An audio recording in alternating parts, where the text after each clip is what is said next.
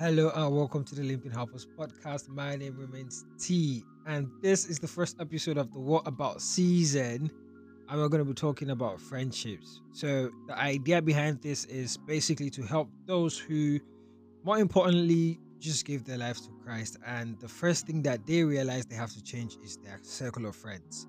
So this episode will be really addressing that. This is not an extensive list, but it's just to give us a head start, basically. And if you like this episode, please don't forget to like, comment, share, and subscribe. I would like to know what you think about it. And without further ado, let's get into the episode.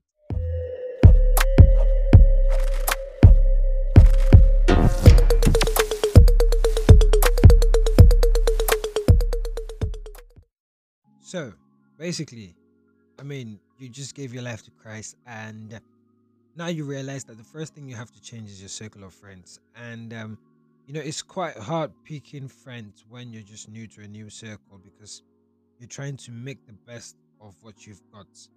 Not everybody, sadly, not everybody in the church is a Christian, so to say, or should I say, a practicing Christian, because some people just go to the church just because they have to, or because they have this idea of it's a tradition rather than a relationship with God.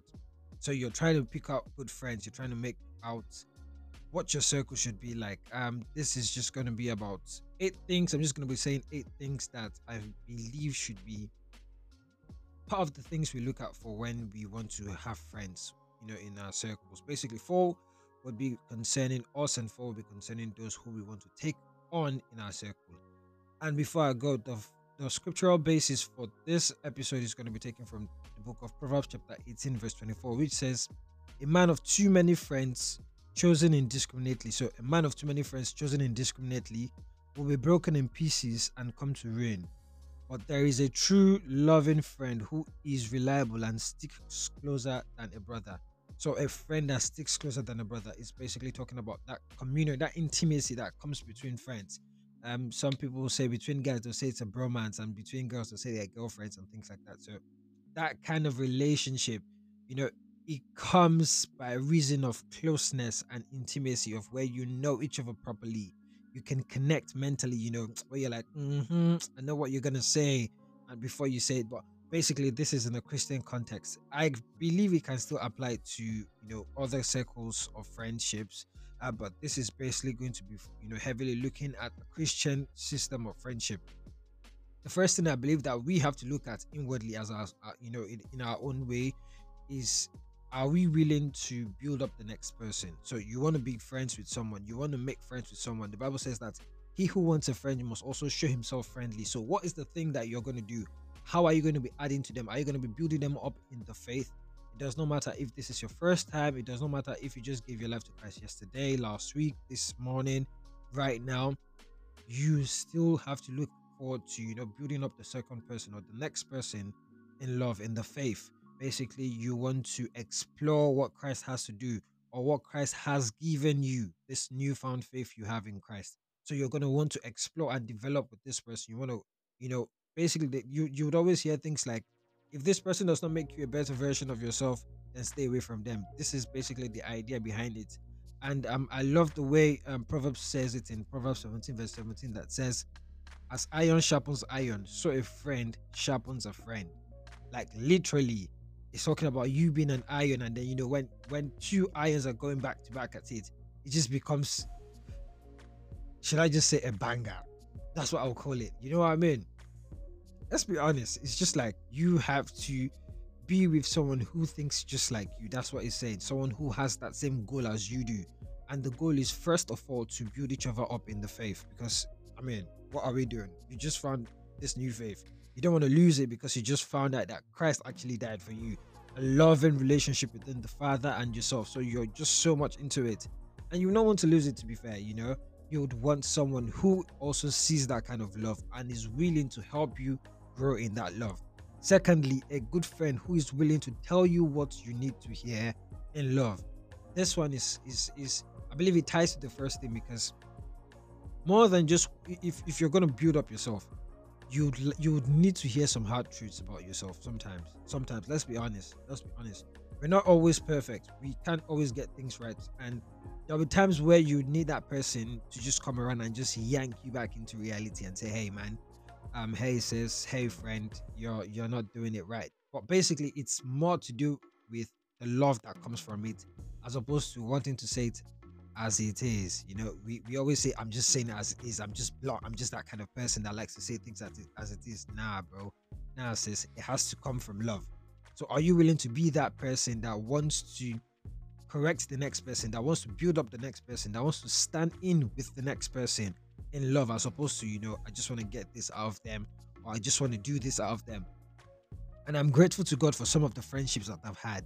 Literally, they've been able to call me to reality. Even starting this podcast, I can say a friend was the one who actually inspired me to start the podcast. I mean, don't get me wrong, I already had the idea and I just ran it by him and I was like, I think I want to do this, and I think I said in one of the episodes before where I was expecting him to be like, "Hey, go and pray about it, go and be this, go and do this, go and do that before you even think about doing the podcast."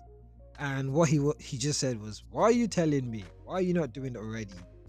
And it was a little bit of a push, to be fair. And I'm grateful to God for having such a friend who'll be able to say, "Hey, you know what? Just go for it because I feel like you can do it. I believe you can do it."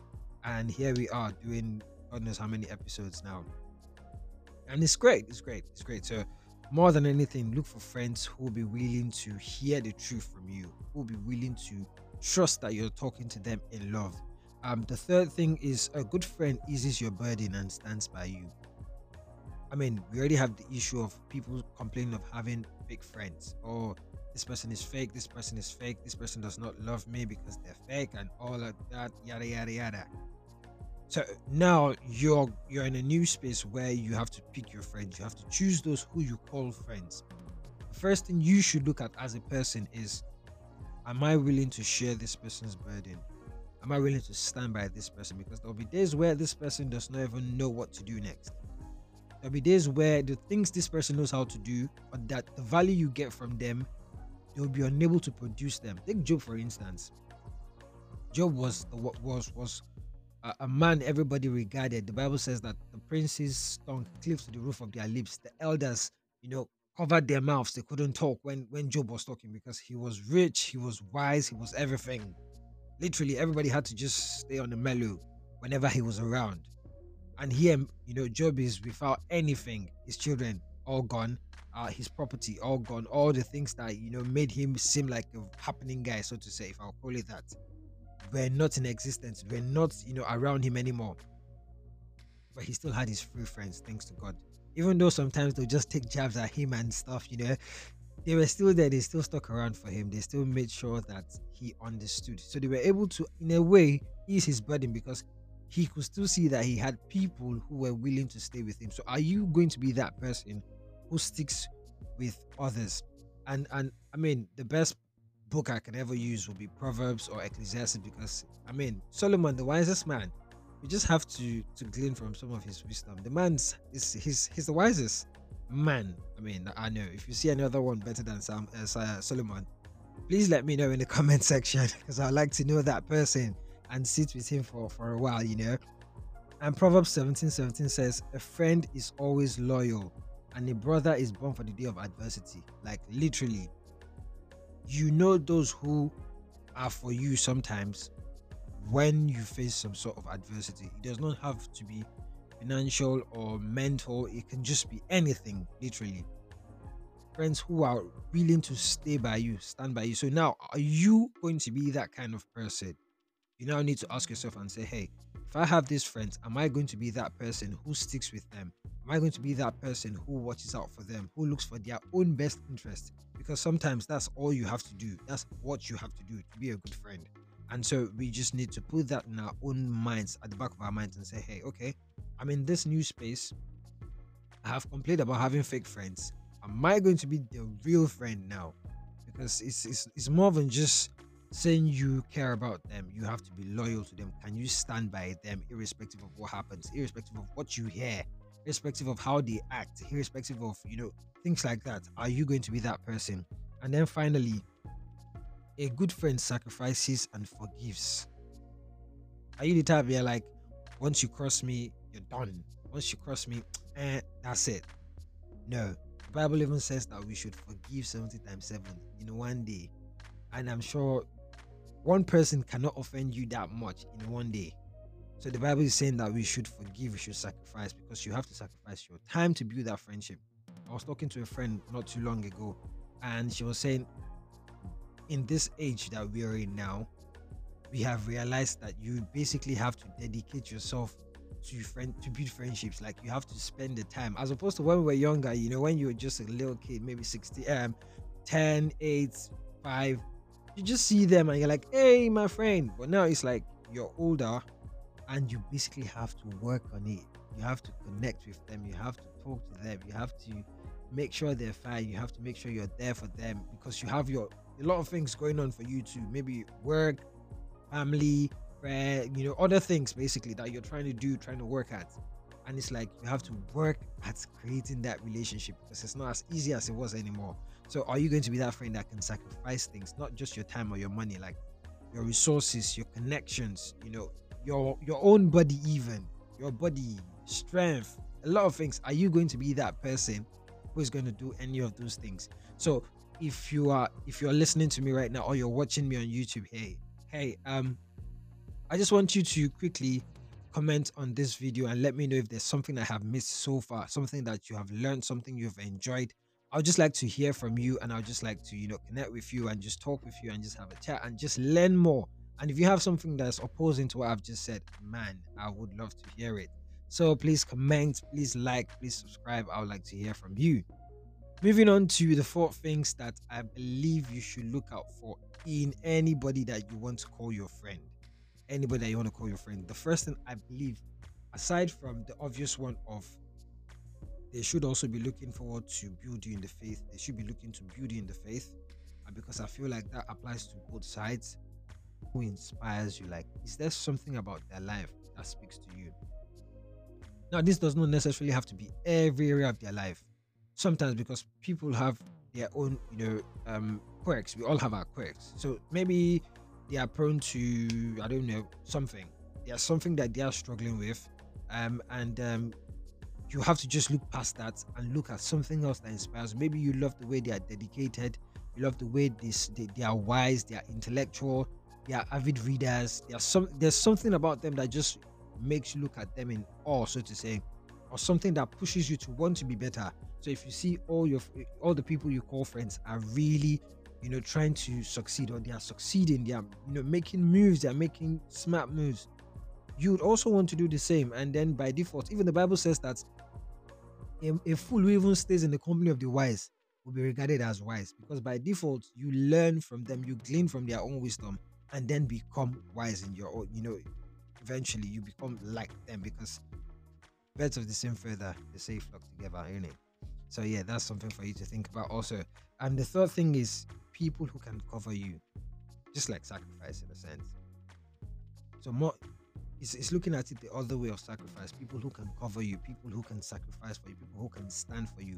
Like we read, a friend that is loyal. Do you have people who are loyal to you, who can stand with you, who can shield you? Because there'll be days where you don't have strength. There'll be days where you can't move on. Are these going to be people who can say, hey, I know it's not going really good for you right now, but I can stand in I'm with you. I'm standing in it with you. I will support you. Oh, you just lost your job. Oh my God. And I know you're not someone who's lazy. You're a very focused person.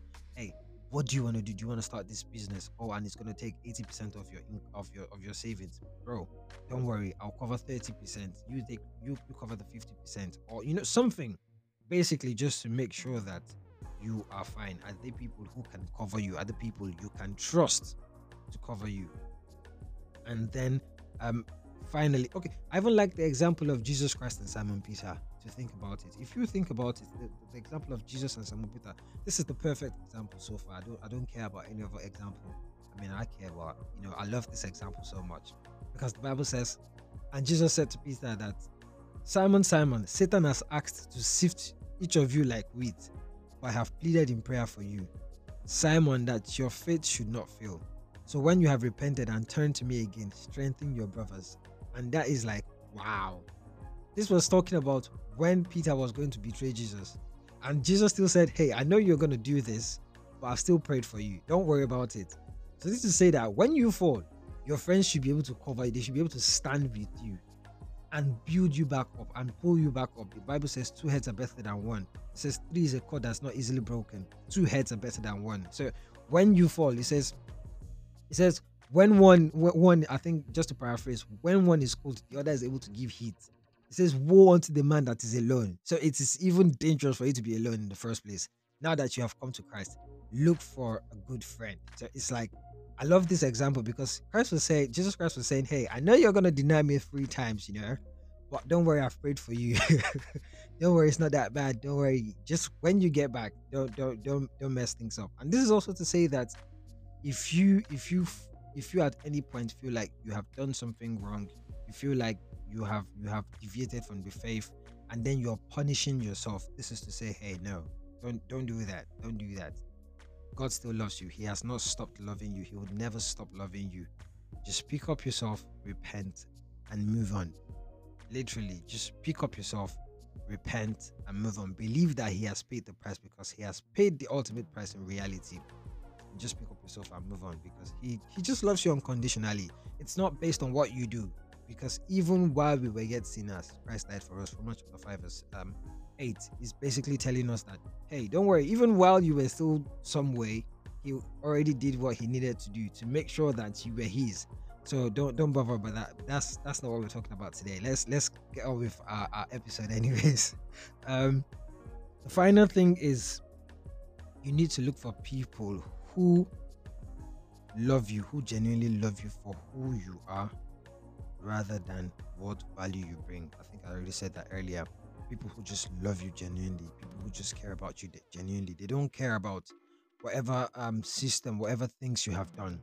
They stand with you, they stand by you, and that is the epitome of friendship. He says, and Jonathan loved him as his own soul, and I'm like, wow, that's deep, that's serious, because it will take.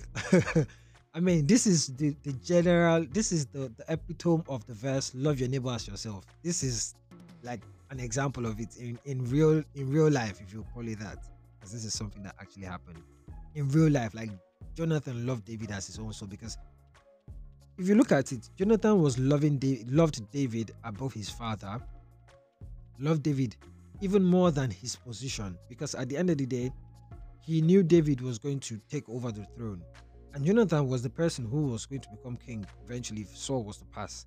But he was like, that does not matter. I just love you for who you are. And it's just amazing to see. And so if you find someone like that, oh my God, hold on to them. Or hold.